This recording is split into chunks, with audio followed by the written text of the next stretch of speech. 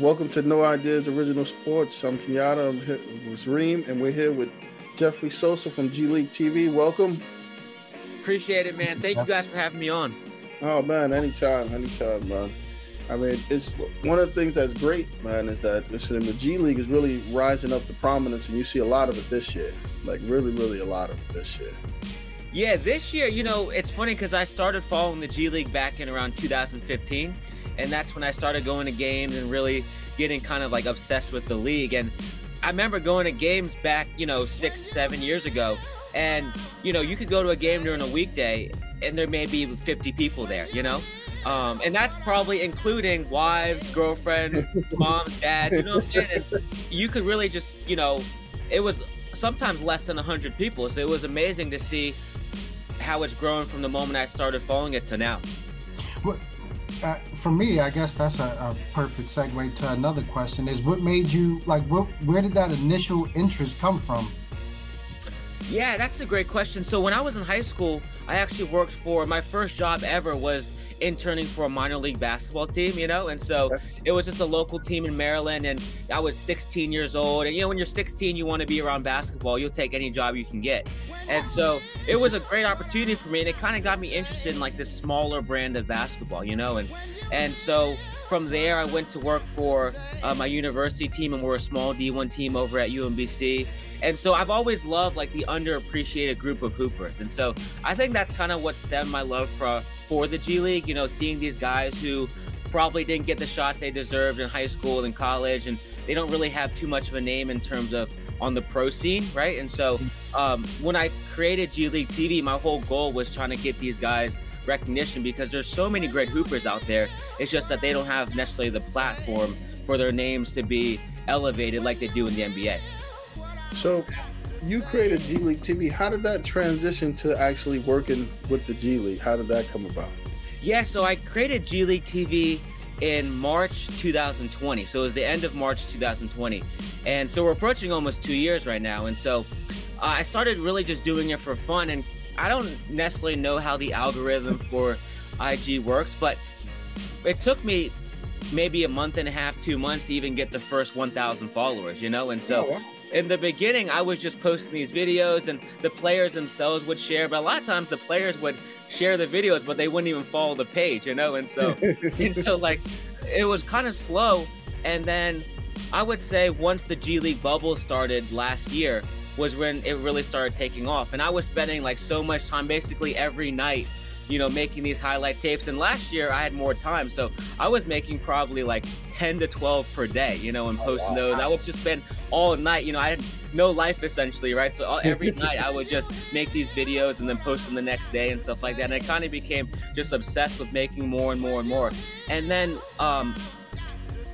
around September 2021, so maybe, 5 months ago or so, actually the G League reached out and they were like, we have a position that we'd like you to, if you're interested, we'd like to bring you on, but it was only for 3 months, right? So they were basically like, I did have a regular job at the time. And so they were like, it's only 3 months. And I was thinking about it. I was like, it's worth the shot, even if it doesn't last forever, 3 months is better than no months. And so I can get my feet wet and meet people in the G League. And so after my 3 months was over, they extended me and they brought me on basically like in a full-time role. And so now I'm working with the G League and I'm one of the co-hosts of the G League show. And yeah, while still doing, G League TV stuff as well. Wow, that's awesome. It sounds like you kind of alluded to, I guess, the grind of the players in the G League is what attracted you to it. It sounds like you went through your own grind personally to elevate yourself. For sure. And, like I was telling you guys earlier, I love just small brands of basketball, whether it's minor league when I was in high school, working for the UMBC team. I work for the men's team and the women's team. And, nice. On the men's side, we get more fans. On the women's side, I mean, same thing with those early G League games back in 2015. There might be 50 people there, And so it's been like definitely a grind over the past 5 years or so, just kind of taking any basketball opportunity I can get. Most of them, I would say, were unpaid or very little pay, but that's part of just like the process of moving up and trying to find your own alley. So How would you say that from the time, like you said, in 2015 to now, the G League's really changed? Like, what do you think's changed between now and then? Yeah, I think the credibility. So the one thing that I always say is, what gives the G League credibility is that these guys go from the G League and they ball out in the NBA. It would mean nothing if these guys were averaging close to 30 points in the G League and then going to the NBA and putting up 3, right? So because they would basically say, these guys, it doesn't translate over, right? You average 30 in the G League and 3 in the NBA, that means these guys can't really play at the NBA level. But what's given the G League credibility is that these guys have balled out in the G, then gone to the NBA and made a mark for themselves there. I mean, I remember watching Fred VanVleet and Pascal Siakam back in 2017 when they were playing for the Raptors 905, right? Yeah. And at the time, Fred VanVleet was averaging like 3 points a game in the NBA. He was a rookie, he was barely playing, and then he would go over to the 905 and get like 25 a night, right? And so, we have a lot of players like that where, they're early in their career, they're not ready yet for the NBA. He was playing behind Kyle Lowry, right? He's an all-star. He's going to be a Hall of Famer one day. And so, these guys, they go to the NBA, they ball out. And so it leads people to believe, and it's true, these guys can play at the NBA level. They don't even have to be stars, Some of the guys in the G League who have been most successful at the NBA have been guys who have been rotational guys, right? And they can fill in and fill a void for an NBA team like Armani Brooks last year with the Vipers. He wasn't a star. The star on that team was Kevin Porter Jr. Yeah. But what Armani would do is he'd spot up from basically anywhere they have him run off of 2 or 3 screens. He would just knock down open threes, right? And so a skill like that is translatable to the NBA level. So he went from doing that with the Vipers, and then when he joined the Houston Rockets, he was averaging like 12 points a game, doing exactly what he did in the G League. Yeah. And it seems like a lot of these guys this year, when they get called up, they hit the ground running. Like, they don't get called up now to be like, I remember initially guys would get called up and like you said, it would be like to be like bench filler. Right. They call a guy up, he'd be the 12th man and he'd just be there if somebody got hurt and they needed a body. But now, from what I see, when guys get called up, a lot of these guys get called up to be in the rotation. Exactly. Yeah, they're called up to play right away. And, the great thing about these 10 days, and this year was a prime example because there have been over 100 players called up from the G League this year, And so most of them didn't get a second contract, right? But what they were able to use it as is, even if they only averaged 5 points during that span, it shows like, hey, I can come off the bench and in 10 minutes I can get you 5, 6, 7 points, right? And so it's an audition for them to use it for another NBA team or another opportunity in the future. But yeah, you're right. You're totally right in the sense where these guys are not coming up to the NBA just to warm the bench, right? And to wave a towel, right? They're going to the NBA and to actually have a role to make a difference. And a lot of times these teams are not on, the best path, right? So a lot of these teams are rebuilding or they're not in playoff contention, right? But like I was telling you, before, they use these 10 days or maybe they get consecutive 10 days or a two-way. And if they play half decent, next season it gives them credibility for another contract. Yeah. Now, what is your take on the Ignite team? What's your take on that? Yeah, I like the Ignite team. The thing is that working with the G League itself, everyone's obsessed with Ignite, and rightfully so. It's kind of their baby. It's their first team, and their their second year, but it's the first team they developed as kind of their own, Yeah. To tell you the truth, I think it's too early to determine whether or not it's better to go the Ignite route or go the college route. It's too early to tell because I would say that last year, Jalen Green was with Ignite. He ends up going number 2 overall. Kuminga was with Ignite. He went number 7 overall. But these guys would have gone top 10 anyways, right? Yeah. They could have played at UMBC. They could have played at the local community college, and somehow they would have ended up in the top 10, right? Yeah. And so it's hard to really tell, if Ignite has elevated their statuses to the point where it's helped them in the draft or it's helped them become a better player in the future, Of course, the guys, based on everything that I hear from the guys, they love it, right? So, one thing that people misunderstand is that Ignite is not just a group of, 12 or 13 young prospects. It's a mixture of these young prospects and also the veteran players too. Like you guys know Amir Johnson. Yeah. Amir Johnson played, 10 plus years in the NBA. He's 34 years old now. And now he's playing with Ignite. He played with Ignite last year. Jared Jack was with Ignite too. So you have a bunch of NBA guys who have been around the block, who have played not only NBA but overseas and a mixture of G League too. They've played 10 plus years.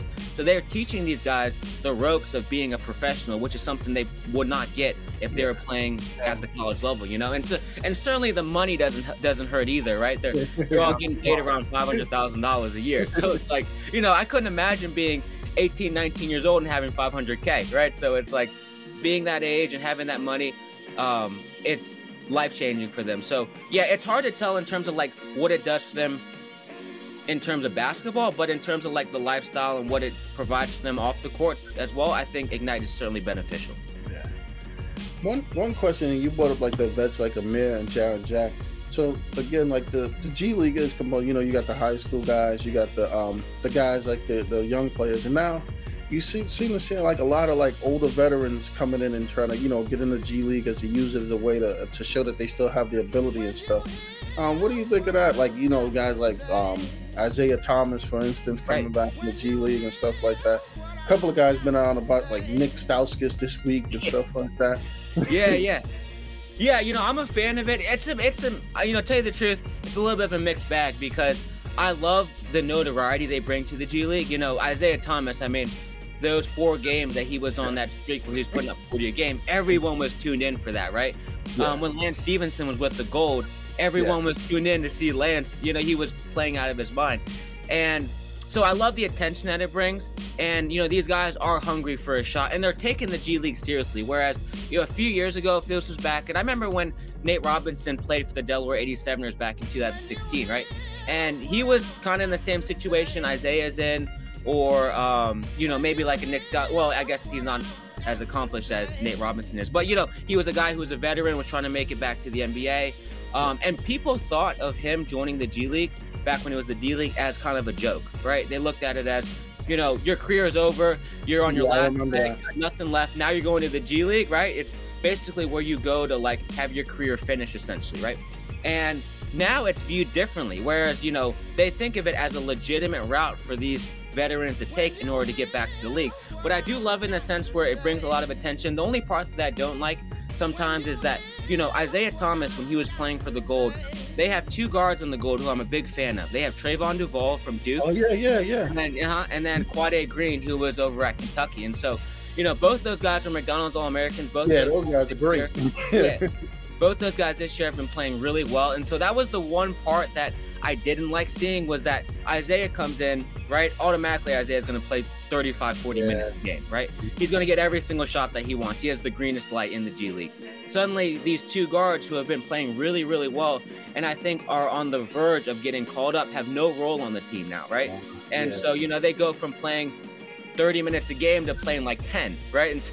And when they are in the game, they weren't getting any touches, right? And so their stat lines are probably like 4 points a game or whatever. So that's the only negative side when you see these veteran comes in, these high profile guys. Same thing with Gerald Green. You know, Gerald Green came on the Vipers, and, you know, Gerald Green hasn't played in 2-3 years, right? Yeah. And then he just hops on the Vipers. 2 days later, he's playing 35 minutes a game, right? So that means that another guy who does not have the NBA experience but is looking for maybe their first or second shot is headed to the bench because of it. Yeah, no, that makes sense. That's a good point. I would just, you know, on a side note, I was fortunate to get to see Trayvon Duval and Quade Green both play in high school. Oh, really? Yeah, they were beasts. Yeah. Now, the G League expanded to Mexico. Is that yeah, right? Mexico City. Yeah, that's nice. Yeah. That's one thing I like about the G League is they always like they do a lot of things that's groundbreaking, right? Where a lot of the different rule changes and stuff start there. They're kind of like tested there for the NBA. So I like that they're very forward thinking, you know. For sure. I think that's also going back to the point you guys made earlier was, you know, what has caused the G League to expand the way that it has. And I think that's the inventiveness to a degree, you know. You really got to think outside the box to come up with some of the rules. Like, you know, they have the 1 free throw rule now, where it's 1 free throw. If you get fouled on the 3-point line, it's 1 free throw for 3 points. And if you get fouled on the 2-point, you know, somewhere in the 2-point area, it's 1 free throw for 2 points, right? And so it does speed the game up, and it makes you have to rely on your free throw shooters and have them be a little bit more reliable than usual, because it's like, if you miss this, you miss 3 points essentially, right? If you miss this, you miss 2 points, right? Not only that, but we were the first league to have the coaches review, the coaches replay, you know, so they brought that to the NBA. And then one thing that I would love to see, and you guys probably know about it too from watching the All-Star games and stuff like that, is them bringing the Elon Mending to the G League, you know, where the thing I love about the Elon Mending, and as I used to work for, are you guys familiar with TBT? Yeah.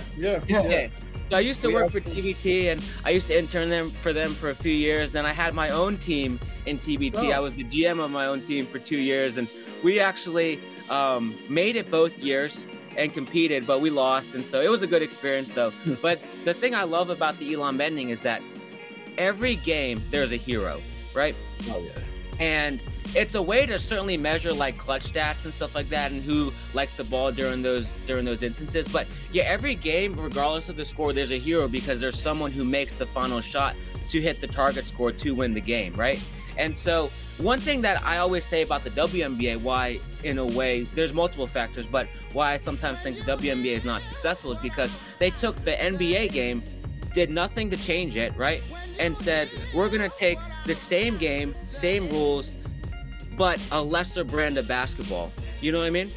And we're going to, you know, and so we're going to give you the same rules and same everything, same game, lesser brand of basketball. And we're going to like not force you to watch it, but you know, they kind of like sort of guilt you into watching WNBA sometimes. But one thing about the G League that what they should continue doing is like just switch up the game, right? Because they make it a little bit different than the NBA. So you're not seeing the same exact thing if you transfer over from the G League to the NBA to the WNBA, essentially. Yeah, that makes sense. Another thing that I like is there seems to be a lot of times consistency between the NBA teams and the G League affiliates in terms of the systems they run and stuff like that. So the guys are getting a pro level, you know, education, so to speak, even while in the G League. For sure. Yeah, that's the biggest thing, is that the plays and the sets that they're running in the G League are the ones that they're running at the NBA level, right? And so when they do get called up, or they do, you know, even if it's on a 10-day contract, they're already prepared.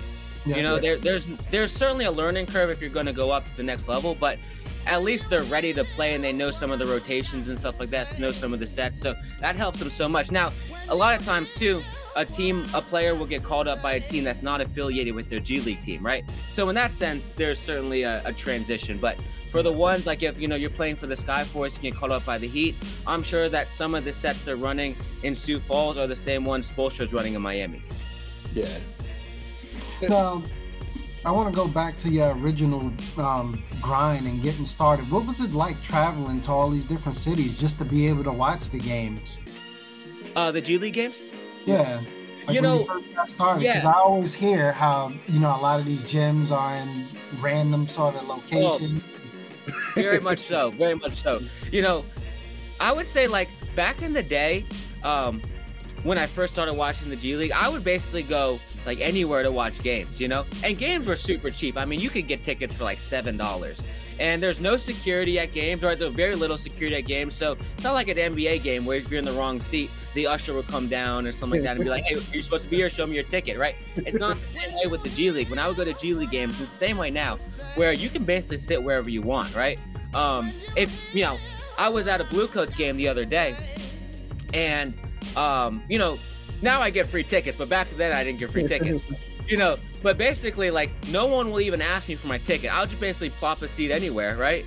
And just be like, oh, you know, this is my view for the game, and no one will stop me or whatever. And the thing I loved about the G League back then, too, was, you know, you could basically go up to the locker room, wait right outside the locker room, and wait for players to come out, right? Wow. And talk to them. Wow. And, you know, if you're a kid, you can get an autograph or something like that. And, you know, as someone that loved basketball, but growing up was never around any professional players, and I did see NBA games, but I was always sitting at the very top, you know, being able to talk to guys who are not necessarily in the NBA right now, but they might be former NBA guys or guys who are on the verge of getting called up was a really cool experience, you know? So yeah, basically I would go around and travel for games and stuff like that. I didn't go like too far. Basically, like if it was within, you know, 3, 4, 5 hour drive, I would make the drive, you know, and I would go with some friends too. But that's basically how the love started. And, you know, I think the access to the players is what kind of drew me to it, because like I was telling you, you know, Nate, when he played for the Delaware 87ers, I would see Nate, I would go to the games, and I actually never took a picture with Nate. He was a little more standoffish than some of the other players, right? But, I would basically go to the games, and then after the game, you could see the players coming out of the locker room. You could talk to them a little bit, or, like I said, if you could get their autograph. And so that's what drew me to it initially. Well, one of the things, like what you're talking about, like how you can move around and just like that, it seems like you said, it's kind of like family friendly and a little very more. Much so. What do you think would be some of the takeaways that probably the NBA could take away from the G League as far as that friendliness and that stuff like that? Yeah, that's a great question, because I certainly understand why there's the level of security there is at the NBA games, right? These players are getting paid millions. The arenas are filled, whereas in the G League, they're not even close sometimes, right? And the G League, they definitely cater to kids, right? So they want mom and dad to bring the 10-year-old, and hopefully they get a T-shirt or a hot dog, and that's why the tickets are so cheap. So to tell you the truth, I don't really know if the NBA can take that much from the G League, because just the overall environment is so different in terms of the size of the arena, the amount of people that are there.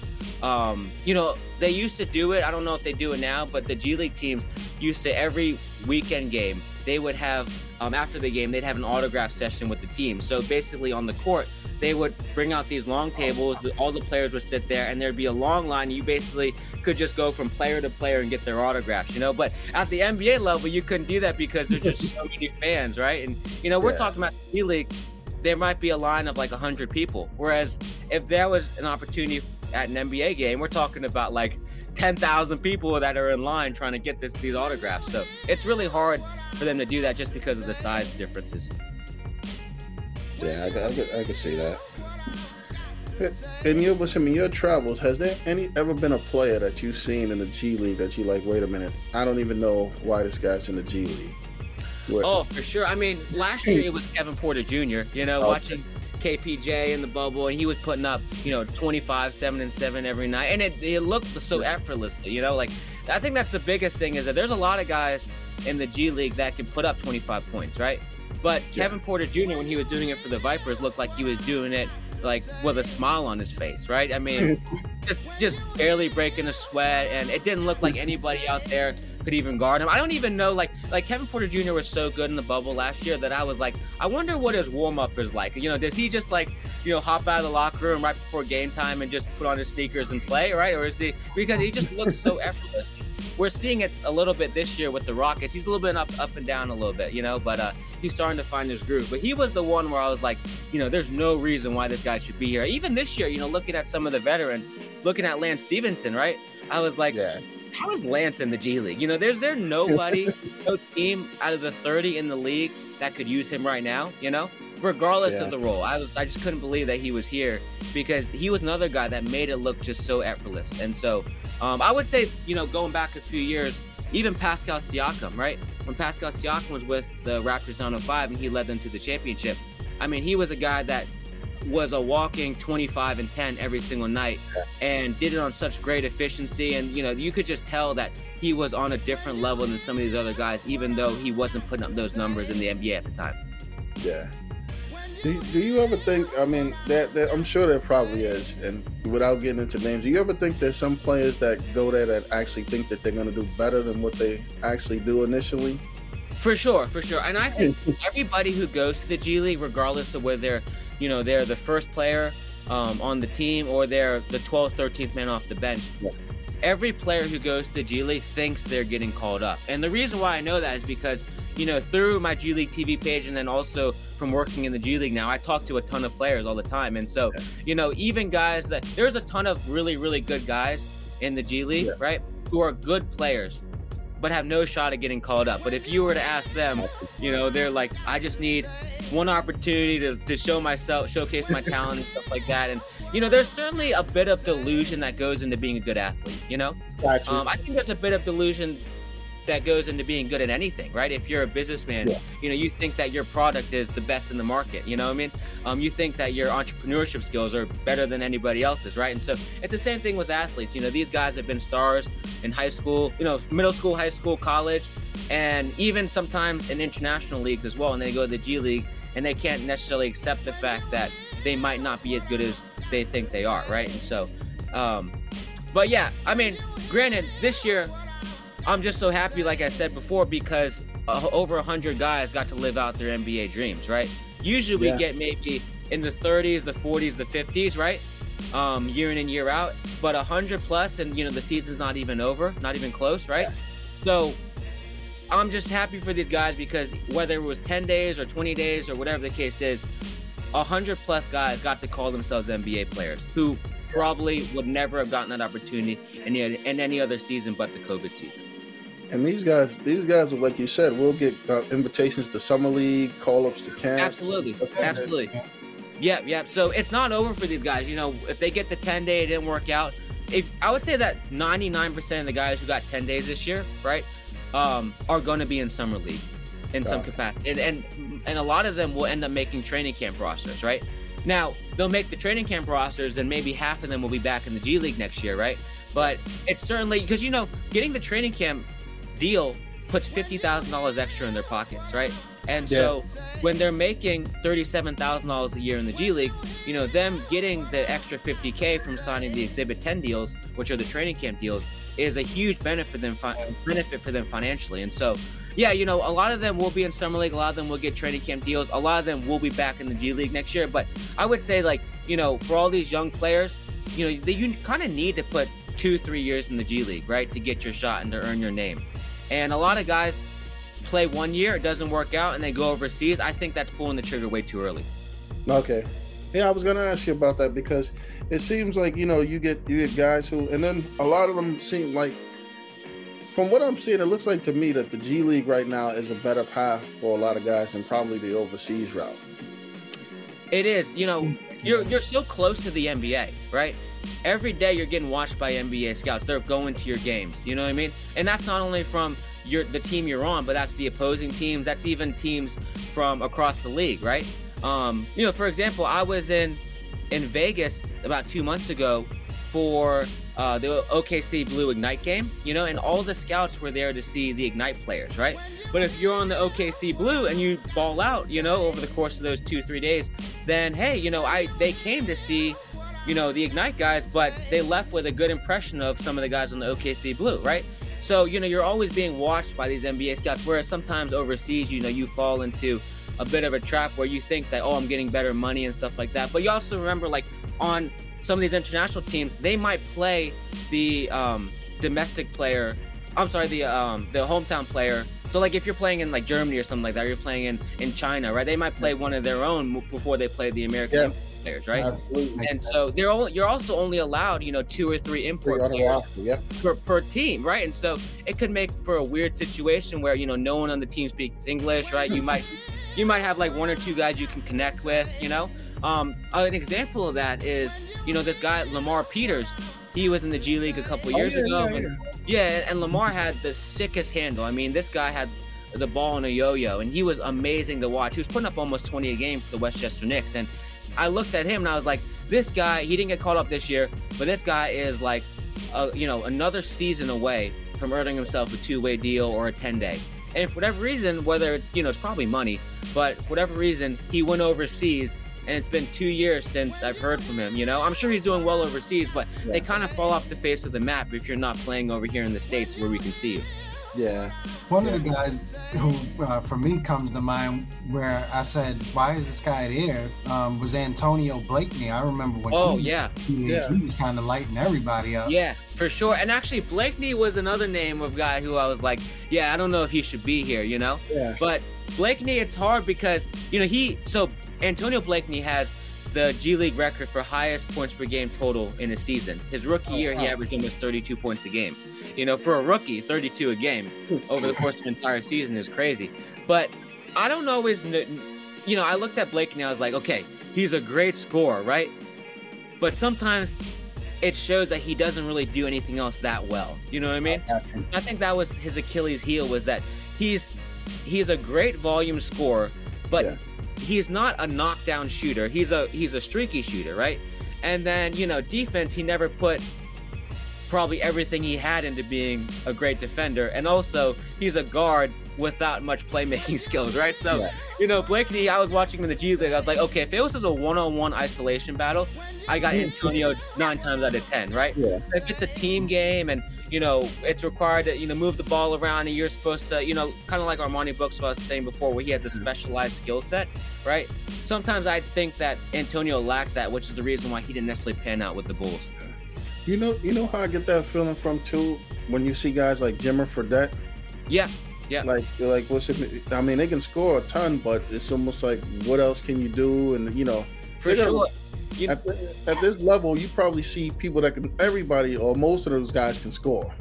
Yes, all of them can score. And one thing about Jimmer was that they always said, hey, Jimmer can score with anybody, right? Yeah. But he couldn't guard NBA point guards, NBA shooting guards, right? He went to the G League and had a good year, right? He had a good year. He was averaging over 20. He was an all-star. He won all-star MVP. Yeah. He had trouble guarding the G League guards, You know what I'm saying? And so, it's one of those things. Even Isaiah Thomas, I was looking at Isaiah Thomas these past 4 games, and, one time they played the Windy City Bulls, right? And Isaiah, that game, I think he had 46. But on the other side of the ball, he was guarding Devon Dotson, and Devon Dotson had like 35, right? So it was like, you put up these huge numbers, but on the other end, it was like he was sleepwalking out there, right? And now everybody only looked at the 46 points, right? No one cares. I mean, that's what makes the highlights, right? And so when you're looking at Isaiah, you're like, okay, what's his point totals? And the thing is that a lot of times you can't measure what they do defensively in the box score, right? Even if you only had 2, they could look at it and say, oh, he had 2 steals. Oh, he played good defense that day. But I don't know. It depends on how he got those steals. Yeah. So, that was the biggest thing where I was like, Jimmer, dang, he can score with anybody. I mean, he made it look so effortless. But he just he didn't really make an impact on the other side of the ball. And I look at Isaiah and I was like, Isaiah, what they say about him is true, but what they say about him offensively is also still true, Yeah, he can get some points, but he might give up as much as he gets. So. Exactly. And so, he gave up almost 35 or so to Devon Dotson. I was like, Devon Dotson's a good player, but he shouldn't be getting 35. Are there any particular teams in the G League where you just love watching that particular team or teams play? Yeah, I would say every year my favorite team in the G League changes, because every year the rosters change so much, so no year is the same from the previous one, in the sense where they could have a really good core one year and then all those guys are in the NBA, right? Or maybe some of them went overseas, or some of them are just on different G League teams, so it changes every year. Like last year it was the Vipers, right? So last year in the bubble it was the Vipers, and then second was the Blue Coats probably. This year I would say my favorite is South Bay, right? So, South Bay, they have Mac McClung. They have a guy named Paris Bass, who was the 2-time Puerto Rican scoring champion. He's like the KD of the G League. I know there's no one like KD, but, he's 6'10". He can score off the dribble on anybody. He can pull up from 30.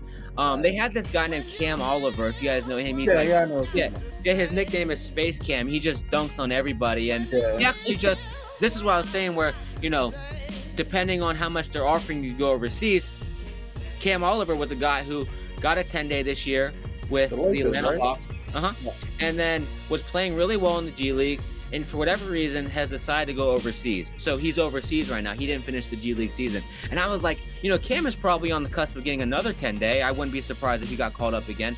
But, I guess the money overseas was too big for him to turn down. And so, but it's South Bay this year, and then next year is going to be somebody else, just depending on, who's on which roster.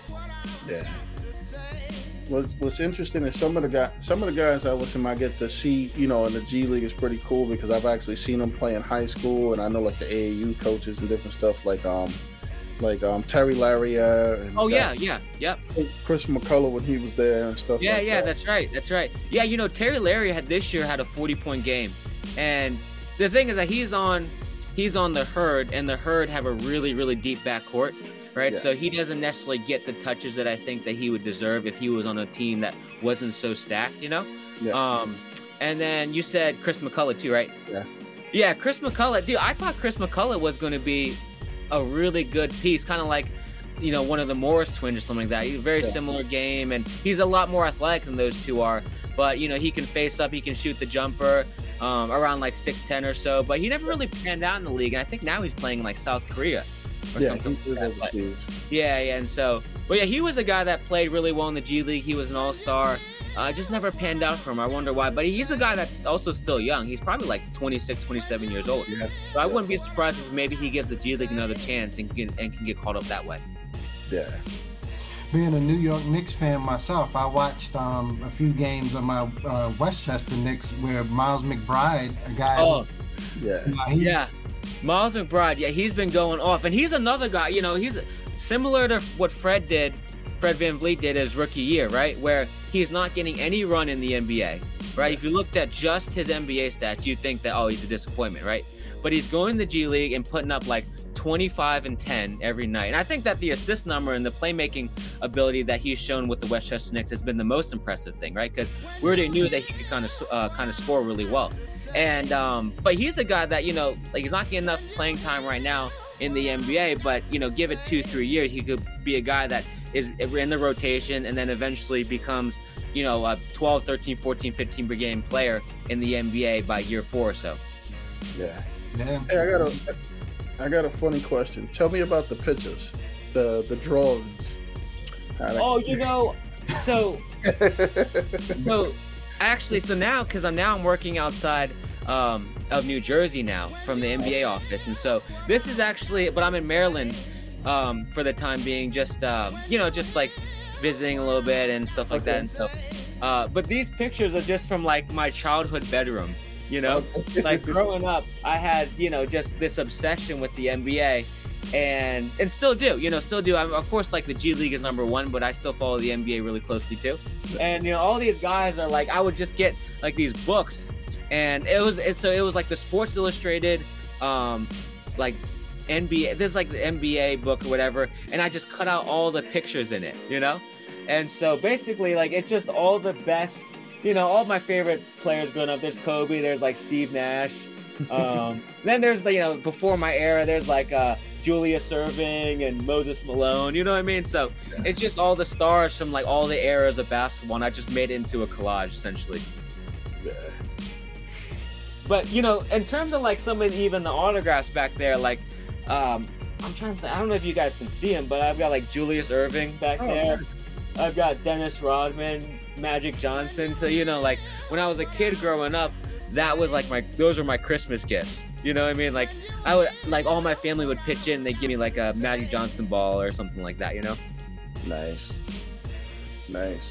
So looking at the G League, which they seem to have, they follow the structure of the NBA. I think Sharif Abdul-Rahim is the commissioner.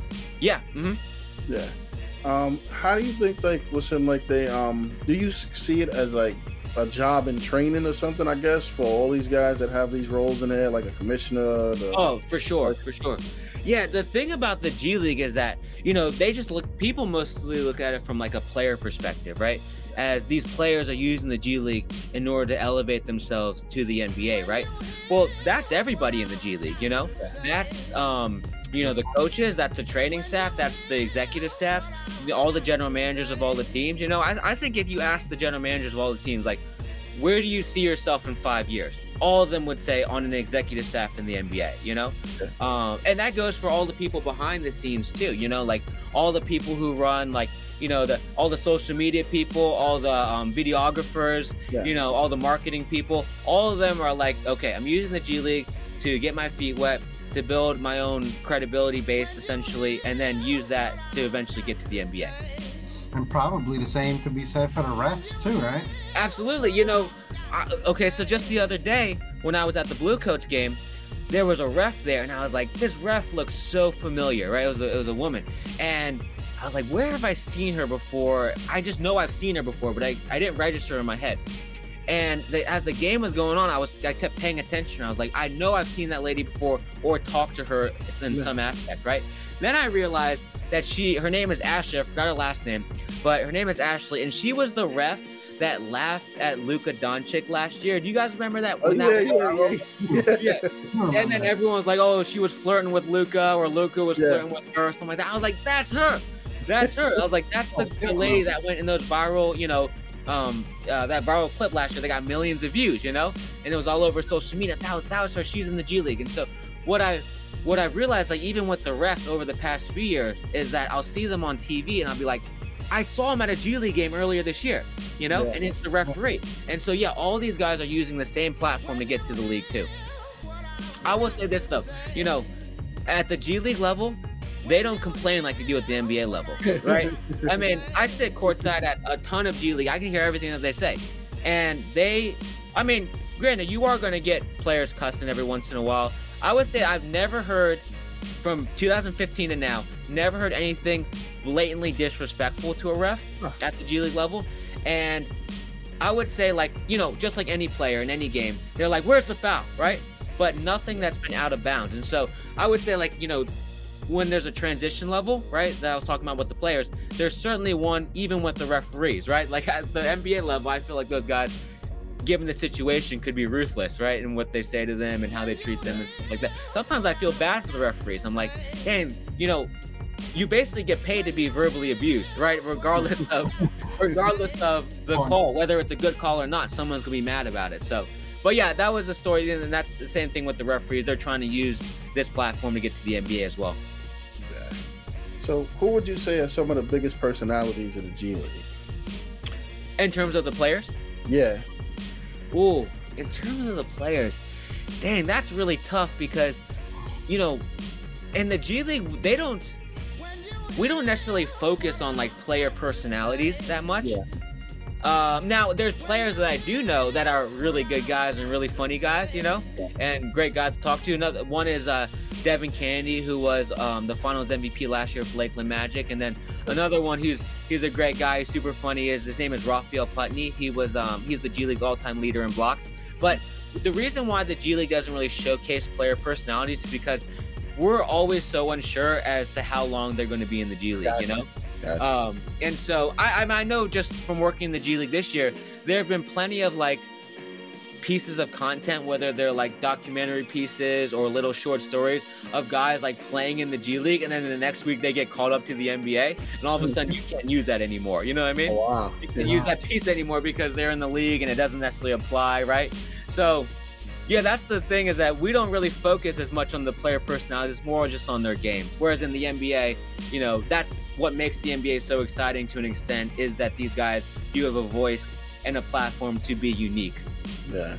One thing you mentioned about just now is like longevity in the G League. And I remember there was this one guy, I think he was playing for like the Lakers affiliate team, and he was in there, Yeah. So that's Andre Ingram. And Andre Ingram is my favorite all-time G League player. He's actually the GOAT, right? And I got to meet him in Vegas back in December, and it was like meeting Michael Jordan for me, right? For a guy who's obsessed with the G League, right? Yeah. Who's followed the G League as closely as anybody since around 2015. Meeting this guy for the first time, he was super nice. He's also the president of the Players Association of the G League, right? So he's not only one of the best players to ever play, but he's also in an executive role too, in terms of, on the Players Union, right?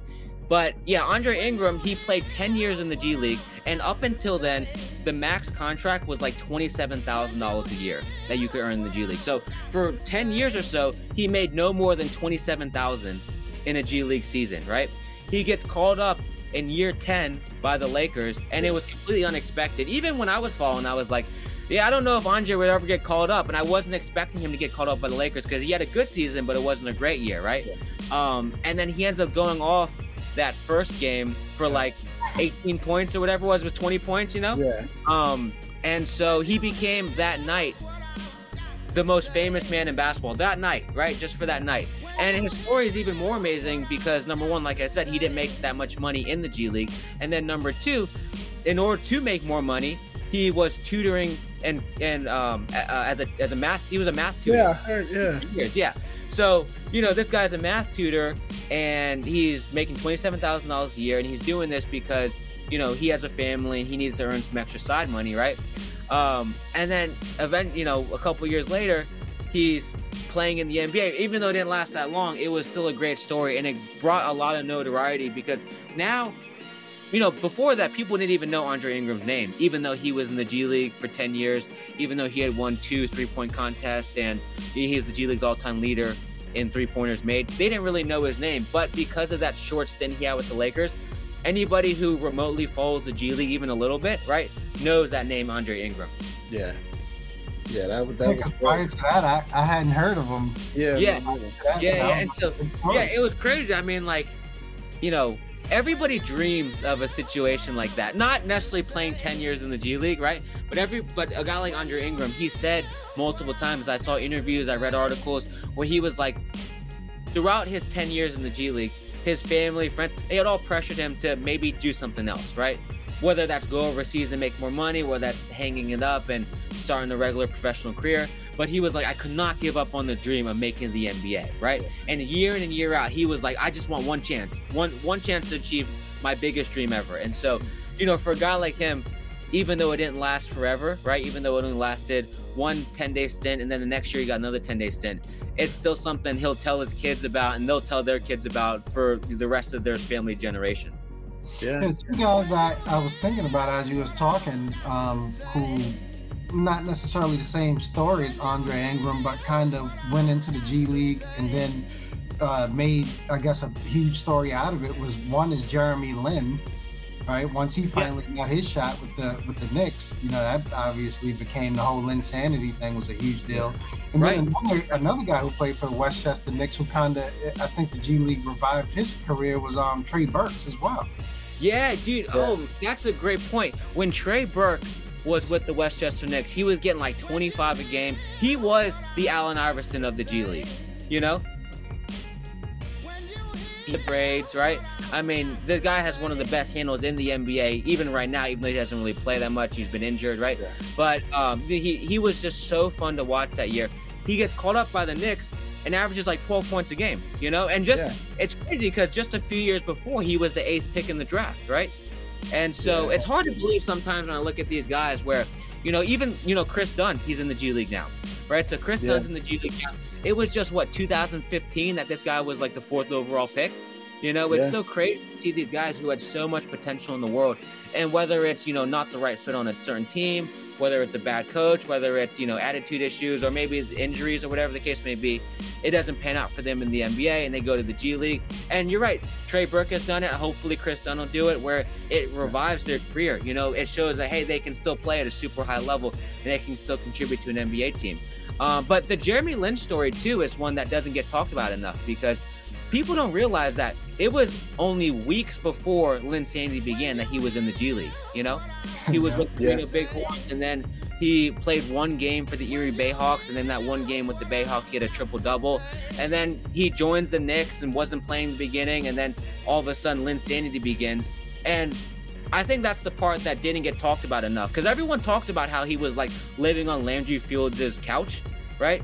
Yeah. And, he came from Harvard. They didn't even talk about the G League aspect of it, which was crazy to me. But back then, also, the G League had very little credibility. It was like 2012, 2011 or so. Yeah. So the G League, I mean, it's still gaining credibility right now, but back 10 years ago, it basically had zero, right? So that's part of the story that really gets cut out, was that he was in the G League only weeks before Linsanity took off. Yeah. And like you said, I can definitely say, just looking this year with all the call-ups and stuff, it's definitely getting more notoriety. For sure. And as you watch the games, it's just great to see. It's great to see the guys come in and just succeed. Like, they're not coming in just to be guys on a fill-out roster spots. Guys are coming in and playing and stuff. Like, even on teams, like I watched Deron Sharp, I think, from the Nets. Yeah, Deron Sharp. Mm-hmm. Yeah, and he actually came up and played. Like, they didn't bring him up to sit, to sit. They brought him up for sure. And the crazy thing about the Nets this year was that I looked at Deron Sharp, I looked at Kessler Edwards and Cam Thomas, and I was like, these guys are going to get splinters on their behind warming the bench all year, right? I was like, there's no way they're really going to get serious minutes. You have Nick Claxton, you have KD, you have Kyrie, right? Mm-hmm. And James Harden, right? And so you have all these stars or rising stars, and then they even had like Paul Millsap and Blake Griffin, right? And I was like, oh, they're going to get some playing time too. And then Patty Mills, right? And so I was like, these rookies are not going to play at all. Yeah. But just because their year has been so unique, they've gotten good minutes. I mean, Cam Thomas has multiple 20-point games in the NBA. He only played 2 games with the Long Island Nets, and I think in any other situation he would have played more than 2 games with Long Island. But during those 2 games, he averaged 40.5 points per game. Wow. During those 2 games. And then Kessler Edwards has played really well.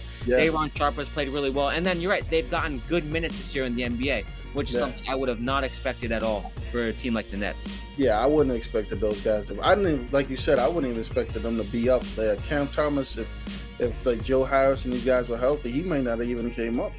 Yeah, right. I mean, he was Summer League MVP, but every Summer League MVP except for like Damian Lillard ends up in the G League somehow, you know? And so, you know, I was like, yeah, you know, I'll probably see Cam Thomas for like half a season in the G League. You know, I wasn't expecting to only be 2 games. I wish it was more because he's another guy that has such a strong fan base. That's the thing that's made the G League big too, is that a lot of these guys come from colleges where they were stars, right? Yeah. And so they bring the college fan base with them to the G League. You know, when Kyle Guy was playing for the Stockton Kings a couple years ago, and then this year with the Cleveland Charge, whenever, you know, you'd see something about him having 20, 25 points, 30 points, all the UVA fans would all share his stuff, right? They'd all be tuned in to watch the Cleveland Charge play because of one guy, you know? And so that's another thing that's made the G League blow up a little bit, is the fact that, you know, a lot of big name college players have played in it and they're bringing their fan bases with them. Yeah, that's really good. Makes sense. That's definitely good. Cause I would tell you, this year alone is really was in like a prominent thing. You should see so much more of it.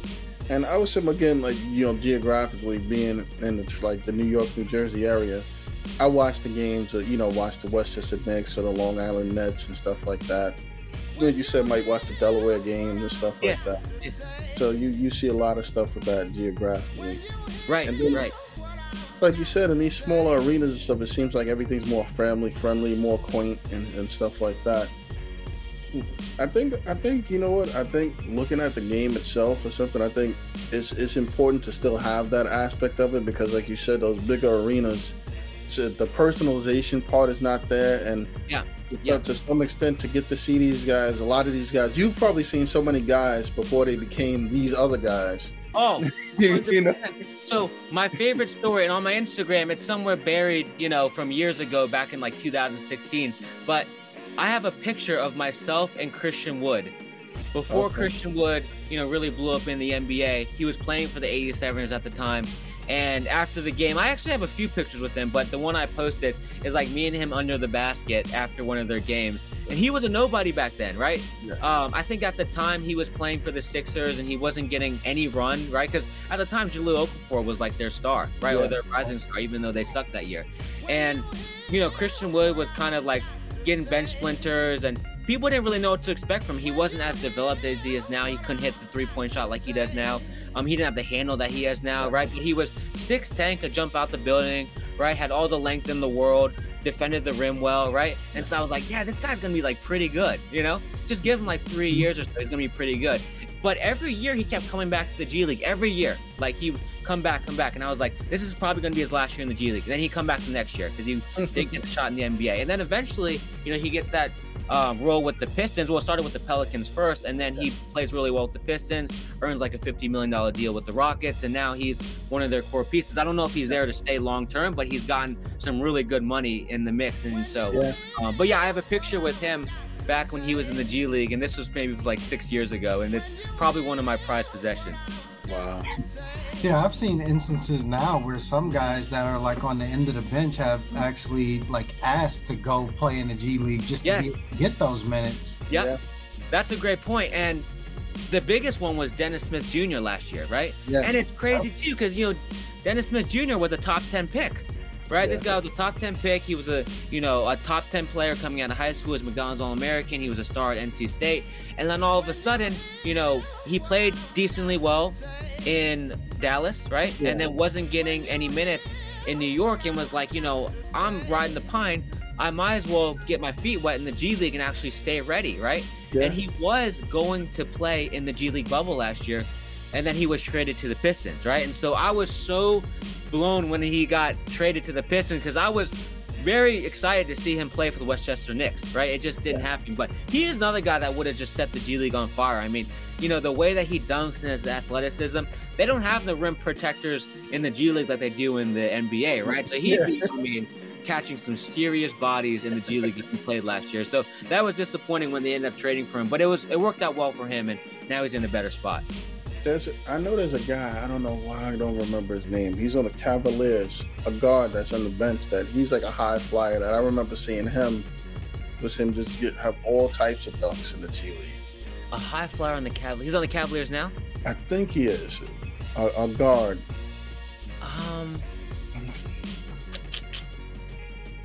Let me look it up. Hold on. Yeah. Give me a second. Cavs roster.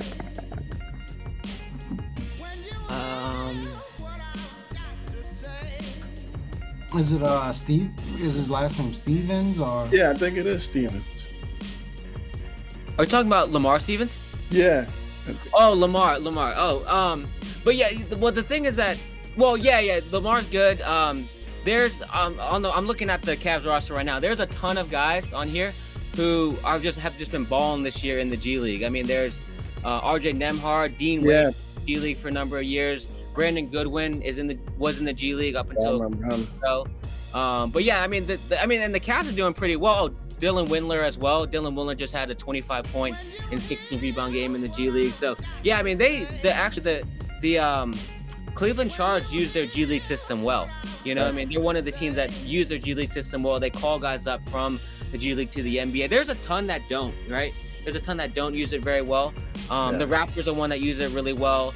The Mavericks too, the Spurs, the Rockets, of course, right? And so the Cavaliers are definitely in that mix too. Yeah, I know. I think they have it, but does every NBA team have their own G League team? I think it might only be like 2 or 3 that doesn't or something. Yeah, there's 2 that don't right now. So it's the Portland Trailblazers, who have never had their own G League team. And then there's the Suns, who did have their own G League team, the Northern Arizona Suns. But in 2020, they disbanded the team because they weren't using it very much, right? And so Robert Sarver was just like, I might as well just save these millions and invest it somewhere else rather than have the G League. And, it's crazy because I was like, oh, that's so stupid, right? That's so stupid because they could develop a guy in the G League with Northern Arizona, have them get called up to the Suns and have them play well. But it's worked out fine for them, at least right now in the short term. It's are pretty good for them the last 2 years, So, maybe, it just depends on what management wants, right? A lot of teams are just like in win now mode, right? And the ones that are in win now mode are not going to utilize their G League system very much. Whereas there's a lot of other teams who are looking to develop players, are looking to maybe rebuild, right? And those are the ones that are actively calling guys up and down from the G League. Yeah, because I look at like I watch a lot of the Spurs and kind of like Popovich in the way they play, and Primo and Wisencamp and those Primo's up and down all the time. Yeah, Primo all the time. And actually Joe just got signed to a standard deal. Yeah, I seen that. He was on a 2. Actually, hold on, I got a picture of. And I think K-Cock too. Yeah, K-Cock as well. So this is actually a picture. Can you guys see that? Yeah. That's me and Joe Wisencamp from the G League Showcase.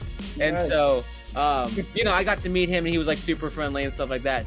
And but yeah, he and Devontae K-Cock just got signed to standard deals, and then they just signed Robert Woodard to a 2-way in order to replace him. Mm-hmm. Nice. But yeah, seeing these guys, I mean, like Devontae K-Cock was a guy that was on the Lakers championship team back in 2020. And now he was playing his mind off this year in the G League. He was leading the league in rebounding. He had like 16 straight double-doubles or something crazy like that. He's undersized power forward, but he's a workhorse on the boards, and so I'm happy for guys like that when, they've grinded in the G League for a number of years and they finally get rewarded like that. Yeah. Now, have you seen stories of the flip side where guys go through that grind and they seem to be playing extremely well and that call just never comes? That's the hard part, and a lot of it has happened this season, to tell you the truth. This season I always said was the best time to be a G Leaguer, and it was the worst time to be a G Leaguer. The best time because over 100 guys have gotten the call up, right? So over 100 guys have gotten able to live out their dream. Yeah. But I always said, there's a lot of guys in the G League this year who were probably on the cusp of a call up and deserving of one, and a lot of guys who have been in the G League, 3, 4, 5, 6 years and they thought this is my perfect opportunity to get my first call up, and it never came, right? And I always wonder what that does to like the psyche of a player, you know? In the G League, it's weird because like, of course you can be like friends with your teammates and have a close relationship and stuff like that. But at the end of the day, and this is just sports in general, but in the G League, you're all competing for like a certain number of spots in the NBA, right? So of course you can be happy for your teammate getting called up, but there has to be a little bit of, I don't know if resentment is the right word, but you know, everyone's looking for their one chance, right? And to see like a guy who you think you're better than, or a guy who you think like you're on par with, get called up and you don't get that call up after spending years in the G League, it certainly hurts. And so that's my favorite, is this guy named Raphael Putney. And so Raphael Putney was 6'10", he was jumping out the building. He's the all-time leader in blocks in the G League. And he played like 4 years in the G League. For whatever reason, he was putting up, every year he was putting up near double-doubles. He was getting like 3 blocks a game. For whatever reason, he never got the call-up. And now he's playing overseas in Israel. But he was a guy that I was like, every year I'd watch him, I'd be like, he's a guy who could contribute at the NBA level. And for whatever reason, it just didn't work out. And, I'm sure that there's stuff that I don't know that factors into it as well, that the public doesn't know. And I'm not talking about with Putney, I'm just talking about with players in general, you know what I mean? Yeah. Like, we never know how a player is, like, behind the scenes. Is he a good teammate, right? Yeah. Is he on time for practice? You know what I mean? Does he treat the staff with respect? You know what I'm saying? Like, there's certainly more than just the game that these scouts and these executives are looking at. And so all of it factors in, because when you're bringing a guy in for 10 days or, a two-way or whatever, you want to make sure that these guys who are going to be the 13th, 14th, and 15th man off your bench are not causing any problems, right? So I couldn't imagine like being, a headache of a team, but also being the 14th man off the bench, right? And so like you want to make sure that all checks, like you're crossing all checks and stuff like that, and that the people that you are signing are great people, great teammates, and also good players too. I wonder how much of that impacts the game in terms of, like you said, everybody's, I guess, sort of in competition with each other. So is it, do you think it impacts the game in any way where there's not necessarily that team? Absolutely. Yeah, absolutely. And, just from like when I first started following the G League, when I first started following in 2015, it was 2 to 3 passes per offensive possession and a shot, right? Because everyone was trying to get their own. Now it's slowed down and teams are more like, players are more team oriented, but especially like following it in those early days, they were like, hey, listen, I'm getting mine. As long as I get mine, we're good, right? If I'm averaging 20, I'm getting my 20, Nowadays, I don't see it as much. Like, there are some really, really great floor generals out there in the G League who run an offense to perfection. They probably could be NBA floor generals to some extent as well, right? But yeah, back in the day, it was just like, it was 5 players on a court trying to hog one shot, you know what I mean? One shot every possession. And it was sometimes hard to watch, to tell you the truth. Everybody's trying to get the numbers. Yeah. At one point, when I was working for UMBC basketball and I was, growing up and I was in high school working for the minor league teams, I was like, maybe I'll be like an assistant coach or something like that. And I used to coach high school basketball, so I was like, maybe I want to be like an assistant somewhere or whatever. So when I was watching it grow, as I was getting into the G League, I was like, man, this is not even like a team-oriented brand of basketball that I would like want my team to run. You know what I mean? Like I wouldn't want my team, if I was a coach somewhere, to be playing like this, where they're just playing hot potato with the ball essentially, and the first person who gets it takes the shot, right? But it's certainly changed, like I said. And then, these guys are still in competition with each other, but I think that they realize, like, hey, scouts are not only looking for numbers, they're looking to see how we fit into a team-oriented game. Yeah. Yeah, because odds are, if you make the big leagues, you're certainly not going to come up and That's right. And so that's the thing that I think a lot of fans don't understand about the G League, right? Is that, the guys who are averaging 25 points per game sometimes in the G League are not the guys who end up being successful in the NBA, right? Because they're coming from a situation in the G League where they get 20 shots a game, right? Then they go to the NBA and they'd be lucky that they got 2, right? They'd be lucky if they got 2 shots, let alone 2 minutes sometimes, right?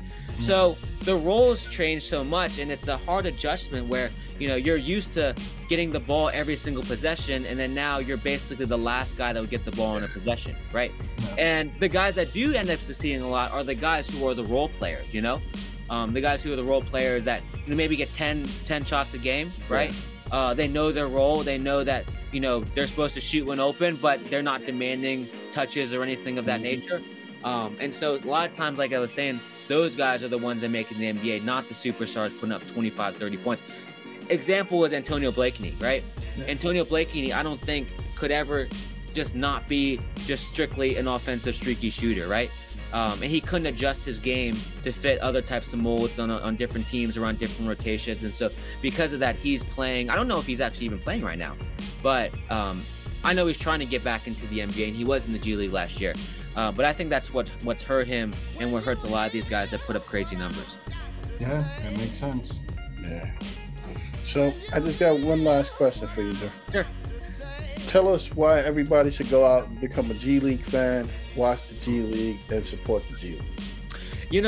I would say this. If you are a kid or if you're a parent and you have a kid who loves basketball, you need to take them to the G League game, because if for $25 at an NBA game, you will be sitting in the absolute last row, right? And you can't buy anything else. For $25 at a G League game, you might be able to get close to 3 tickets, or maybe 2 tickets and a couple hot dogs, right? And then after the game at an NBA game, what do? You just leave, right? You're not going to get anywhere close to a player, right? If you wait around at a G League game, you're going to be able to take pictures with any single player there. If you're a kid, you can ask for any autograph, right? And the players are super friendly and super engaging. And so if you're a kid or if you're a parent, from that aspect, you should be a G League fan. If you're just a regular basketball fan in general, you should be a G League fan, because the players that are in the G League more than ever are going to be guys who are impacting games at the NBA level, right? So we may not see it now, right? It might take these guys 2-3 years to really develop, maybe even longer, like a Christian Wood. But in due time, these are guys who are going to be impacting NBA teams, and maybe not averaging 20, but they'll be key rotational pieces on championship teams or championship caliber teams, and they'll be guys that are impacting games on both sides of the ball. So if you're an NBA fan, you should follow the G League, because these are guys who are going to be on your favorite team in 2-3 years.